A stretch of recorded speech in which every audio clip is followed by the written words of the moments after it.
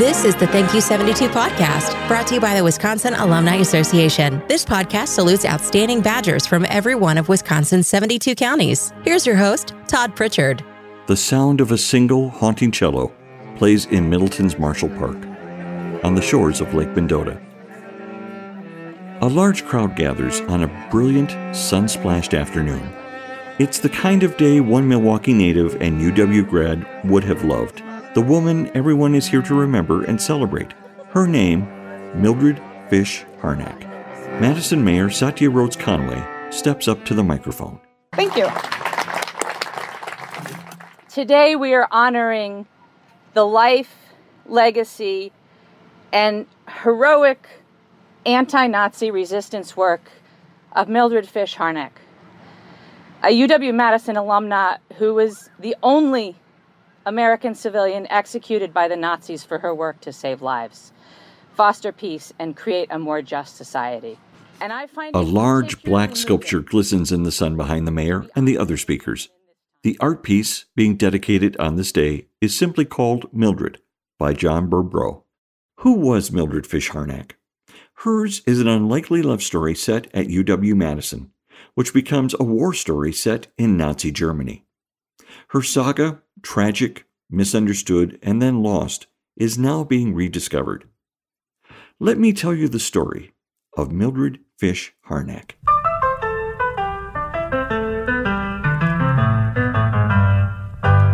She was born on September 16, 1902. One of 4 children, Mildred grew up on the west side of Milwaukee. Although she wasn't German, she could read, write, and speak the language. She attended West Division High School, now known as the Milwaukee High School of the Arts. After the death of her father, the family moved to Chevy Chase, Maryland, where Mildred graduated from high school in 1919, then went on to Georgetown University for 2 years. She returned to Wisconsin to attend UW-Madison. Mildred studied English. An assistant professor described Mildred as, quote, quite distinguished as a poet. Mildred graduated from the University of Wisconsin with a bachelor's degree in 1925 and stayed at Wisconsin to teach English and attend graduate school. As legend has it, a Rockefeller scholar from Germany named Arvid Harnack went to the wrong campus building and accidentally stumbled into Mildred's classroom. Struck by her beauty, he summoned the courage to introduce himself. They fell in love. Arvid often wrote letters to his mother, who was still in Germany, about Mildred and their adventures in Wisconsin. Spent a day of brilliant sunshine on Lake Mendota. Lots of flowers under the green trees and exotic, wonderful birds. On another Sunday, we went to Devil's Lake. It's a crystal-clear lake between 2 high cliffs. We laid down on the highest point and looked down and across the wide countryside. The cliffs here are an exception. The rest of Wisconsin is fairly level and flat. I read Faust with Mildred. Mildred seems to have a feel for languages because she learned enough Greek writing in a few months to be able to read Homer fairly quickly. Arvid and Mildred were married in August 1926 at her brother's farm near the village of Brooklyn, Wisconsin. At about the same time, Mildred earned her master's degree from UW-Madison. In a few years, they would move back to Germany.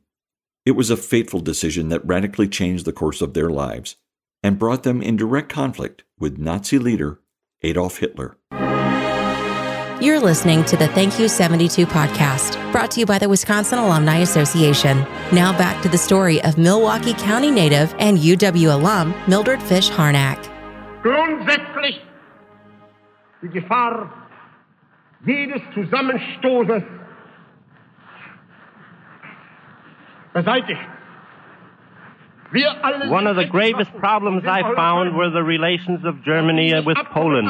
It seemed as though this enmity might become hereditary. But instead of dealing with a democracy, I dealt with one man. And the result was a treaty for 10 years which will prevent any clash between Germany and Poland. The National Broadcasting Company is bringing you this address by Adolf Hitler from Berlin, Germany.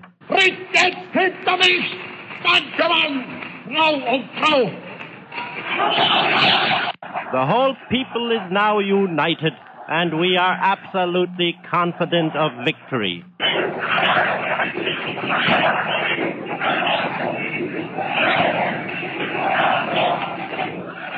The applause that you hear are the well-known words, Sieg Heil, Hail Victory.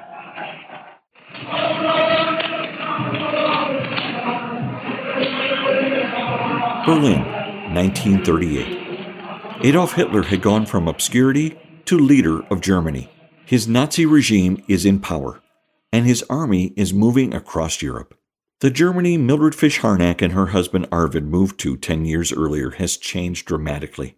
They had settled in Eastern Germany, where Mildred worked on her doctorate at the University of Gießen. Arvid worked for the German government. Just a few months later, international stock markets crashed, triggering the start of a global depression, which helped propel Adolf Hitler and his Nazi Party into power. By 1931, Mildred was teaching American literature at Berlin University, but she was fired just over a year later. She was told she was not Nazi enough. She then taught English in an evening secondary school. She also worked as a translator for several publishers and helped Irving Stone translate his biography of Vincent van Gogh, Lust for Life, into German. Arvid and Mildred made an heroic but dangerous decision. They felt that they had to fight the Nazis in whatever way they could. So they joined a small resistance group, which included some of their friends that they had met at the University of Wisconsin. The U.S. Embassy closed in December 1941 after the bombing of Pearl Harbor and America's entry into World War II. The group continued to transmit vital information to Moscow via radio supplied by the Soviets. The Gestapo called this resistance group the Red Orchestra, Red for communist, Orchestra for the transmission of secret coded information, like an orchestra playing music. In 1940 and 41, the Red Orchestra passed on vital information about the upcoming German attack on the Soviet Union. Then, tragedy struck. The group was exposed when the Nazis broke a secret Russian communications code which the Red Orchestra was using. Mildred and Arvid were arrested by the Gestapo in September of 1942 while on vacation at the Baltic Sea.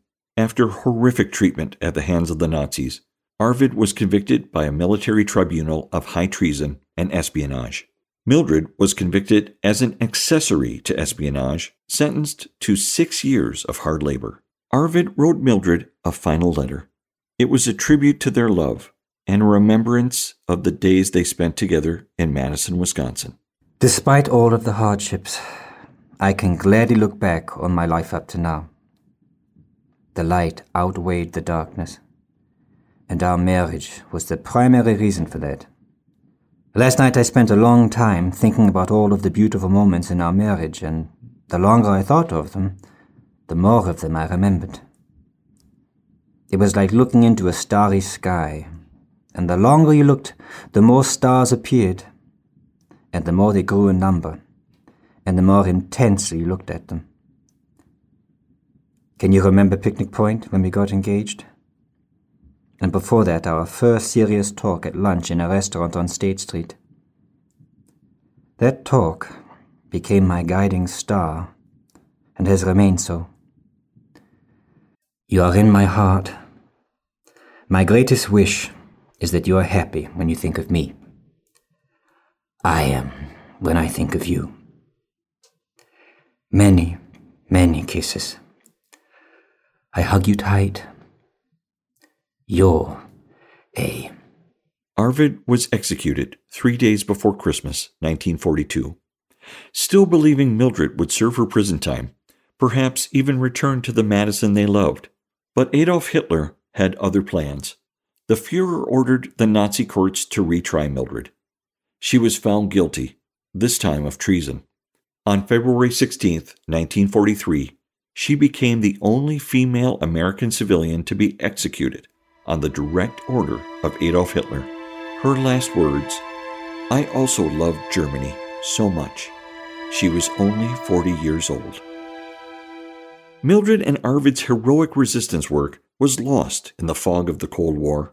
Because the Red Orchestra fed so much of its information through the Soviet Union, the CIA investigated the group as communist spies. Shortly after the sculpture dedication in Middleton, I spoke about this lost and found history with Heinz Klug, professor of law at UW-Madison. Because of the Cold War, the initial response was that she was finally recognized, I think as late as 1976, in East Germany, where a school was named for her. And because the West treated this like this was all a Soviet spy ring. But now, finally, the new histories have been written, and it's been shown that these were people who were, first of all, an independent group who sought to help the Allies in whichever way they could. And after the war broke out, the American embassy was still open in Berlin for the first before the US declared war, and they had equal connection with both the US embassy and what was then the Soviet embassy, and then the US embassy closed as war was declared after Pearl Harbor, and they proceeded to continue the connection. The only connection then with the Allies was through the Soviets, and that's why they were provided that equipment from the Soviets. Now, the Soviets did build a network of mainly communists across Europe that became what the Abwehr, or the German counterintelligence, called the Red Orchestra. But then after the war, because they were associated, everybody treated this like they were all communists, and therefore, given the Cold War, not people we would associate with, which is outrageous anyway. But the fact is that whether they were communists or not now becomes irrelevant. These were people who were engaged in resistance against fascism, period. In 1986, Wisconsin established Mildred's birthday, September 16th, as Mildred Fish Harnack Day. UW-Madison also created the Mildred Fish Harnack Human Rights and Democracy Lecture, held each academic year. Again, Professor Klug. For me, the most important thing to remember is that she, as a really ordinary person, she wasn't a politico who was committed to some future, except that she was committed to dignity, and that she stood by that and was willing to take the risks that eventually led to her death based on her resistance to the regime that they were facing. She was just like many of us, right? She was just like many of us. She was a Wisconsinite through and through, who found herself in situations where, to her credit, she was willing to stand up. We now welcome to the podcast New York Times bestselling author and Madison resident Jennifer Chiaverini. Jennifer, thank you so much for being here on the podcast. Thank you. She has a new book called Resistance Women. It's based in part on the life of Mildred Fish Harnack. And so, first off, so many people have described Mildred's life as that of an ordinary person determined to resist the rise of evil. And you really captured that well in your book. I mean, it's a fascinating book. It's a great read. How did you first discover Mildred's story? Well, I first heard about her because, as you probably know, every year we celebrate Mildred's birthday as Mildred Harnack Day here in Wisconsin. And it's noted in the Wisconsin public schools, and I have two children who are in the Wisconsin schools, so I heard about it in some way through them, something they had heard at school. And then so that idea for learning more about her and writing about her stayed in my mind from that point forward. And then it was reinforced later when I saw a social media post from the Wisconsin Humanities Council, and this not only announced that this is Mildred Harnack Day in the Wisconsin public schools, but it also had this picture of Mildred, and she was just someone who just looked like someone you'd want for a friend. She had a lovely, gentle smile and just a kind look on her face. She seemed like someone you would want to get together with and talk about books and talk about what's going on in the Madison scene. And then the caption of the photo noted that she was the only American woman who was executed on direct orders of Adolf Hitler. And then when I saw the juxtaposition of that harrowing caption with this lovely woman smiling and looking like such a kind, gentle person, that just struck me as so astonishing that I wanted to know, how in the world did this young woman from Wisconsin, this aspiring writer and English major and teacher, how did she end up in Berlin during these crucial, dangerous years, and how did she end up on Hitler's enemies list? So that was really what inspired me to learn more about her and to see if I could find answers to those questions that provoked my curiosity. You did an amazing job of researching Mildred's life. You can really tell in the book that you took a lot of care in finding the facts of her life and what she went through. Tell me, what were some of the things that really caught your attention, that you thought were the most startling facts about her life? Well, I think the fact that she came so far. She started out with a very, she struggled, her family struggled when she was young and growing up, but she was committed to her education, and that is something, the drive to learn and to write and to be a creative person never left her. So I found that very intriguing and interesting. But I think something else that struck me throughout my research process and inspired me throughout the writing process was that Mildred and her friends and her husband and the others that she worked with in this resistance circle, they were not trained spies. They were not professional espionage agents who were trained by a military outfit and, snuck into Germany and did their jobs. They were ordinary people from all walks of life who, when millions of others were willing to go along or look the other way when there were atrocities and oppression ever increasing in Germany and in Berlin in particular, she just could not look away. She and her friends were not trained in this field. They were not experienced spies, but they used the skills that they had and the life experience to resist, to fight back against the rise of fascism, and to protect those who were unable to protect themselves.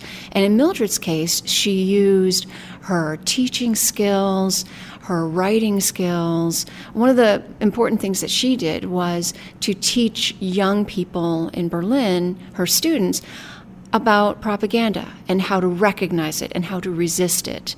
And so just little by little, using her teaching skills, using her interpersonal skills, this was one very important way that she fought back, and she tried to bring other people around to the idea of that they could fight back and they could stand up against the ever-increasing atrocities.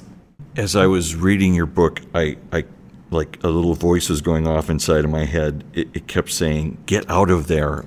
And of course, I'm sitting reading it in hindsight, as well as we all are, and we all know what's going to happen. But at the moment, they didn't know what was going to happen or how things would unfold.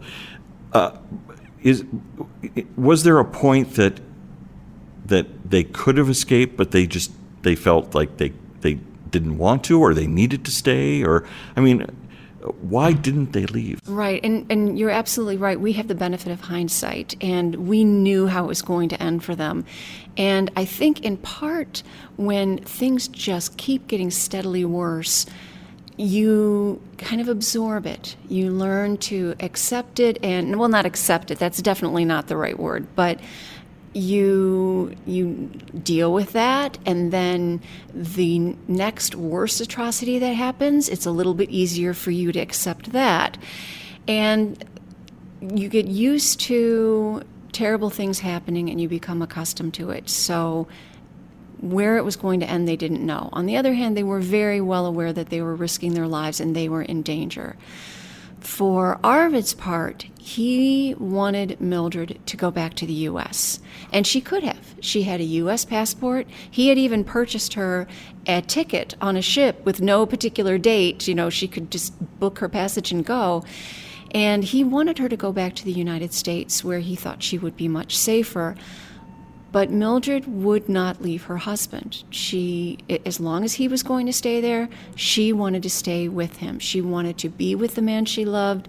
She wanted to fight to try to bring the Nazis down from within and restore the country to what it had been, the country that they loved before all these terrible things began happening. So it was both duty and love that kept Mildred in Germany, even when she very easily could have left. It would have been more difficult for her husband to leave because he had a very, very high-ranking position within the Ministry of Economics, and it would have certainly caught the attention of the Gestapo and others if he suddenly wanted to go to America, other than on a particular mission for his ministry. He sometimes did make trips to the United States and elsewhere on business for the Nazi government, but if he just suddenly wanted to take off, it would have been questions. And then they had a lot of family and friends in Germany still. So even if they had escaped to the United States, they knew that the loved ones that they left behind could be punished for what they did. So, of course, that factored into it, too. So it was a combination of wanting to protect their loved ones, wanting to make sure they remained together, and then wanting to continue the work of the resistance that kept them in Germany when, to preserve their own lives, they should have left, if they could have left. But they were willing to make that sacrifice. They knew what they were risking. They had seen other people arrested. They knew of other people who had been killed. So they were well aware of what the cost might be, and they were courageous enough to take that risk. In your book, you kind of merge fact with fiction, and I like you to talk a little bit about the technique that you used in writing your book and why you told her story in that way. That's a very interesting question, because I do love to do historical research, and when you write historical fiction, really you are allowed to take as many liberties with the historical record as you want. It's one of the rules of fiction writing. You are allowed, and in fact you're encouraged to make things up. However, I know that from speaking with my readers, they really do appreciate it when I strive for historical accuracy. So I do try to stick to the historical record as much as I can. That said, there are a lot of omissions from the historical record. You don't know what people's innermost thoughts and feelings were. You don't know what happened in private conversations. Some things are deliberately never entered into the official historical record, and then sometimes the historical record is wrong. Sometimes there are errors. One of my favorite sources to use are historic newspapers, so that I can get an idea not only of what was going on at the time, but what my characters, especially those historical figures, would have been learning in real time. Because as you've mentioned, we have the benefit of hindsight, they did not. So sometimes historical newspapers, sometimes those articles were written before all the facts were in, and they might include errors that my characters would not have known were false. But of course, I know all these many years later. So why write fiction instead of just a straight history? Well, to me, I feel like fiction allows us into the mind of the characters, whether they are fictional characters or whether they are historical figures used fictionally, in a way that straight history or biography does not. It really allows the reader to see the time and the place and the events through that character's eyes. And I think that makes the experience more immediate and more intimate. And I think it really allows the reader to build a stronger empathy for that character. And I like to think that exercise in reading fiction and emphasizing with fictional characters translates over into real life. So the more we learn, the more we read fiction, the more we learn to see events from someone's perspective other than our own. I like to think that hones our skills for doing that in real life, to really try to understand where other people in our own real lives are coming from and why their views might be different from ours and how we can try to engage with them despite our differences. I've really enjoyed how you, and I'm sure alumni enjoyed how you've woven in, Lake Mendota and their walks on State Street and their memories as kind of a reoccurring sort of theme of some of their thoughts, and it's clear they both loved Madison. They both loved being at the University of Wisconsin, and so I really enjoy that you kind of wove that in there. Have you gotten any reaction from alumni on that? I've heard from a few via email, but I'll let you in on a secret. I had 3 chapters in the beginning of the book that were all set here in Madison and were set at the university, and the book was running a little bit long, so I was strongly encouraged to cut those chapters. So I started the book in Madison and at the UW and showed all those scenes with them. But the novel in its finished form starts when Mildred is reuniting with Arvid in Germany. So, I don't know, maybe it was self-indulgent to want to write about all these places that I love, that they also loved.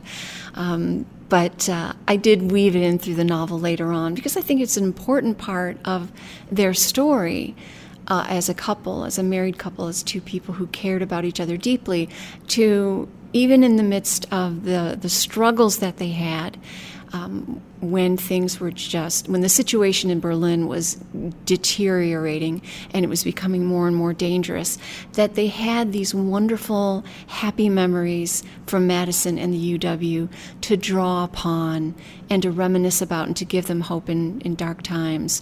In one of his very last letters, Arvid even reminisces about a lot of those things in a letter that he was able to write to Mildred and was able to get to her while they were both in prison.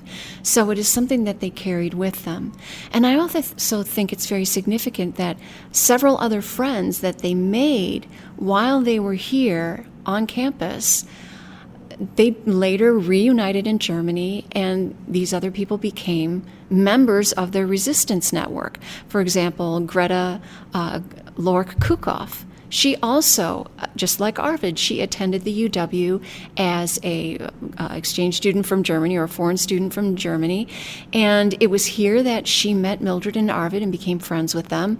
And when she was back in Germany, she became drawn back into their network. And there were a few others as well who play smaller roles in my novel that Mildred and her husband originally befriended here and then renewed their ties once they were all back in Germany together. And the friendships they forged here and the trust they built here extended into their resistance work in the years to come. That's amazing, isn't it? I mean, to think of that connectivity continued from Madison all the way over to Nazi Germany. Yeah, all those Badgers over there in Berlin fighting the Nazis. I just think I think that's remarkable. One final question for you. What is Mildred's legacy? What is the takeaway that we should all remember from her life and her loss? I think that we need to honor and remember and respect her sacrifice. She knew what the dangers were. She did not turn away, and I think that that's something that can inspire us. When we see injustice, and of course there's injustice in the world all around us every day, I think it would be great if we could all take inspiration from her. We don't all have to be, superheroes or people in positions that are focused on solving these kind of problems. But there are all things that we can do with our own experience, with our own education and skills to make the lives of other people better.